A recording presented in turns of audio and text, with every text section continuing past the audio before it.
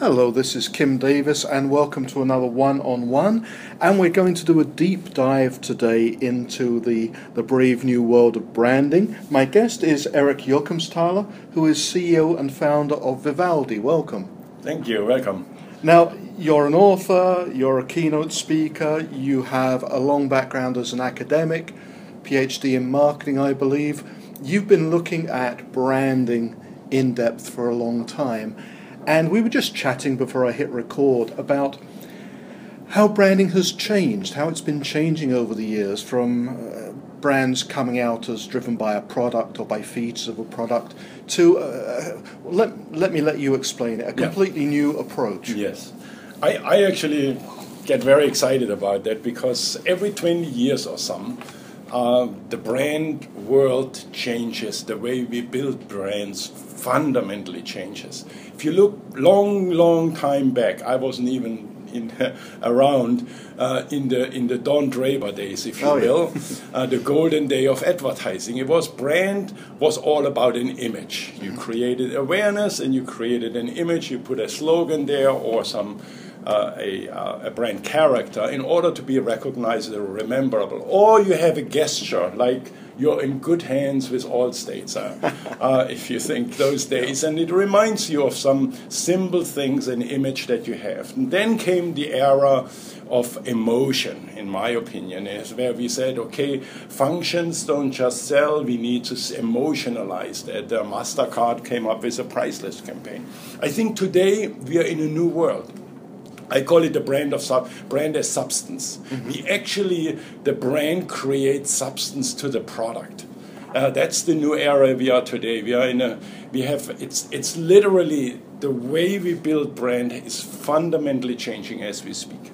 Now it's also very much something which brands now do in partnership with consumers, because we're living in an age where consumers talk back to brands. There's a two-way communication going on. So explain to us how the consumer experience contributes to how the brand can present itself to customers. Up to now, consumers were always part of the equation, but consumers were the target. We even called it positioning. We position toward the target, like we are shooting someone on a target practice, if you will. And the first era, brand as image and brand as emotion, were in other ways different forms of interruption marketing, interruption branding, interrupting the consumers in some way or form. That game has played its course. Then the way to build brands today is to make consumers contributors to the brand. I mentioned the example of Tesla. Yeah. When you buy a Tesla, you automatically become a contributor to the product, to the success of the product of Tesla. Every mile driven that you drive, Tesla analyzes, decides where are the charging stations, improves the autopilot, which improves highway safety. We have still a situation today where per day 100 Americans die in traffic accidents every day. And that's not remedied by just the improvement of the car. That's remedied in terms of building the world of Tesla, if you will, with self-driving car, autonomous car, the autopilot that makes us, in the world of where we are distracted with everything, a little bit more safe, hopefully. And that's the new world of branding. In a way, the consumer builds the brand. Right. This is very much based on data, isn't it? Because Tesla is able to do that, and I think we could think of many other examples. Amazon is an obvious one, because the consumer shares data back with the brand, and the brand learns from that data and improves the experience. Yes, and that's really, I think, why I call it. It's not a brand. It's not an interruption marketing anymore. I hate the word engagement to say it, but it's based. It's instead of brand as image, it's about intelligence. Intelligence meaning data, analytics, and technologies. And the key to this new world is to find a way to get the consumers to participate. Yeah. In 2 weeks we have an event with Lego. the Lego experience, the pride of creation, the building and the joy of building is very much tied to the millions and actually billion views on YouTube channels of other kids around the world creating something, teaching their dads of what can be done with Lego blocks, and sharing that with everyone. Again, the value proposition and the brand promise of Lego is inherently connected with what consumers actually contribute to that experience. There's actually a community there, isn't there? A very large community. It's a community, and the beautiful thing is that the community is not a community like your annual membership in AAA, which basically, if it doesn't break down, you don't even worry about it, except for the payments. It is a community that is highly engaged on a daily basis. That is a conversation. That is part of life. It's sharing. It is, and the value is of the brand here is this intense interaction. The users, number of users, the uses and the usages on a daily basis, and how it consumes your 1,440 minutes, we call them, in the daily life you live. And it is beautiful how Lego and other companies create that space in people's life. That's the brand. It's clearly the case that for many types of brands, they're now competing as much on experience as on product and features. But is that true across the board, or are there still brands where the product basically wins regardless of experience and engagement and so on? Yes, I like to think that that's true. That product features are still important. We call this the pipeline world. Mm-hmm. In a pipeline world is where there are functions within an organization, and every function contributes features. The traditional way of building brands. I think it is still valid, but in a day and age we live, of many choices, of information overload, the complexity we live. The efficiency of a platform, of a brand in which you engage with consumers, the efficiencies are so high that they outweigh the traditional feature type of branding and that you have. If you think, for example, a good example is, you think of GoPro. Mm-hmm. GoPro was a superior camera. It has a superior feature. It's a small, you can mount it on anything, on your head, on your dog, and whatever you want to. And you can shoot your perfect experience in the tunnel as a surfer, if you will, or downhill on a snowboard. You can't do that with a mobile phone. Not safely. Not safely. And so it definitely has a great feature.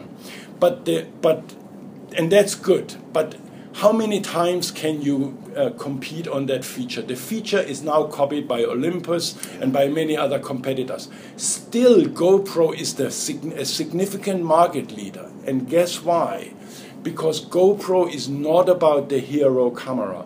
GoPro is about quick stories. It's the technology which is attached to the camera, which allows you to upload in seconds your video. It actually cuts all the video that you make or pictures you make, finds the best one, and without a touch, it can actually post this online. Yeah. GoPro is one of the most visited YouTube channels, and the reason, and that community of me one surfer showing to another surfer the stunt or what just happened on the water.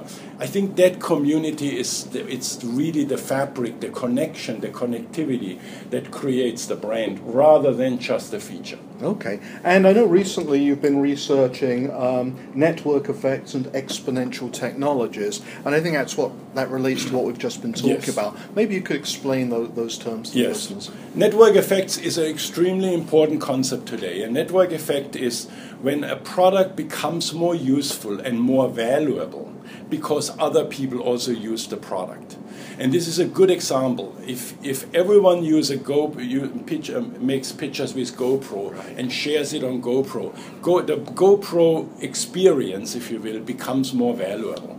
And that's a network effect. Now here is the significance of a network effect, and that is network effects scale exponentially. Right. That means the more people participate, the more interaction there are, the more the value increases. So when we think of Tesla again, and we say, okay, we contribute our miles, but if everyone else contributes also the miles, and we drive, that value creation multiplies or exponentially, and that's where the value comes in. That's the reason why Apple is so successful with the App Store, because of the network effects, and that's why Nokia is no longer in the business, right. And so forth. Yeah, I just thought a compelling example while you were speaking would be Facebook and Google Plus, where one of the problems Google Plus faced is that everyone was on Facebook. And that's the exponential friending and liking and developing a community. It's very hard to compete with a very big, fast-growing network like that. That's really what it is. We are now, for the first time in over 100 years, or hundreds, a century, we are at the brink of an entire new competitive advantage. In the old day, the competitive advantage was the combination of features that was superior relative to your competitor. But and BMW used to be the ultimate driving machine because it was more of a technology, performance, luxury experience than any other car in the premium segment at the time. But today, those differences, those between BMW, Mercedes, and Audi, and perhaps a few other premium luxury cars, is very minor. So the competitive advantage is no longer in the differences of the features. Right. The competitive advantage is now in that network effect. In the economists call this supply-side economies of scale versus demand-side economies of scale. And that is that shift that has taken place. It is taking place because of the connectivity, the global connectivity, the costs of bandwidth, the cost of storage, and cloud computing, and all of those technologies combine and mesh together for the first time to create that ability to create a competitive advantage through network effects. Okay, I wanted to ask you about some topic which came up in the discussion I recently had with Andy Cunningham on another podcast. And she distinguished between positioning and branding, and she was arguing that the first thing a company has to do is to know what kind of company it is in terms of its positioning, whether it's a product, feature, mechanical-based company, whether it's, she calls it a mother company, where people kind of love the brand and the image, whether it's a disruptive company. And then once you've decided that, then you can start to add the branding. Does that make any sense to you? I like the idea. I haven't spoken to Ms. Cunningham, sure. So I don't know the full answer. The way I see it is, that today, think of Tesla, as we just talked about it. Why do you buy a Tesla? You don't buy a Tesla because you can't drive that far with it. You don't buy a Tesla because you save people on the road. You buy a Tesla because Tesla positions itself in some future that we all kind of like. We all like to, nobody has an argument against that position. And we all think, we all believe in this right future. No fossil fuel, no CO2 emission, and all of these things. But at the same time, that's true. But that alone will not do it. When you buy a Tesla, you also can go from 0 to 60 in 3 seconds or something, on a mass production car if you are lucky to get Model 3. So there is a position that Tesla assumes in the car industry that it wouldn't be enough to make me buy the damn thing, but I sort of am part of that in the action field of Elon Musk and Tesla. I like everything I hear. On the other side, it also creates a specific value proposition or brand promise for me today. And so that makes me buy a piece of that future. And so it's a complex world where we live in today, where you need to branding almost has this dual objective. You need to do both. Yes. You need to do that position in the word of Miss Cunningham, and also to do that in the brand today. I see this time and again. Okay. And let's, just to finish up, let's talk a little bit about Vivaldi. It's an independent consulting firm. Yes. What do you actually do with brands to help them to understand this environment they're in now? We spend a great deal helping companies, like an existing company, to evolve into this new world. If you think right now, what you see is 5 of the top of the most valuable companies accumulate most of their growth these days on the stock exchange. You have, if you look at the 5 most largest platform companies, they are worth more than all of the DAX 30 company, which is the German stock exchange. Yeah. 30 of those. If you look at the last 10 years ago, one of the top 5 companies, our most valuable companies, was the technology companies. Today, all 5 of them are technology companies.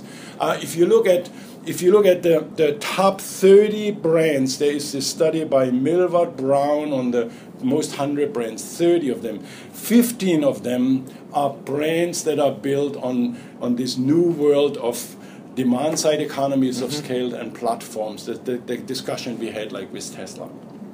If you look at the unicorns, the billion-dollar companies and more, 67% or 73% are built on this very nature. So what we do at Vivaldi, we help companies to evolve from the traditional pipeline world, from the traditional feature world, into this new world of connectivity. And how do you build a business on the top of that? Just like Amazon does. Amazon is the other way around. Amazon started with the platform and builds now the physical presence underneath. Yes. Now, many companies, think of John Deere as an example. John Deere is a great tractor, is a great combine that goes through the country and mows, if you will, land. But John Deere is also more. John Deere has now what's called John Deere Open platform, where it connects the data from farmers across the land, this land, and brings it together with seed providers, with ag tech companies that create software, with academics who provide opinions on their research and on how to improve the productivity of the land, with fertilizer companies. And now with this new world of a digital ecosystem that John Deere builds, it's not just mowing the land, but it also is able to build a value creation through a connectivity in a larger ecosystem. And that's what we like to do, because it has, if you start thinking about that, it changes the way you think about your brand. We had earlier the discussion on positioning versus brand. It changes how you think of your portfolio. It really is irrelevant what the organization and the capabilities of the organization is. It's really much more relevant what capabilities you access across the entire ecosystem. John Deere may not be the best computer coders, but they can access ag tech companies that have that software capabilities. And so the boundaries of the firm is changing. The way you build brands, as we discussed, is totally changing, because farmers are not just the object of selling another tractor and a service. Farmers now are part of the value creation. They contribute with other farmers and learn from each other. And John Deere is the orchestrator and facilitator. So it's a different way of how we measure the brand, because now you no longer look for awareness. John Deere has well awareness, has a great reputation. But now the question is, for measurement of the brand, is to what extent John Deere is trusted to receive those data. To what extent, what is the interaction between farmers and John Deere and that network of systems? So that's the kind of things we look at now. How do you in this new world create competitive advantage through this what we call platform economics? Yeah, fascinating. Trust, engagement, community, connectivity. All these words which are changing the way we think about brands. Eric, thank you very much for joining us. Thank you indeed, Kevin.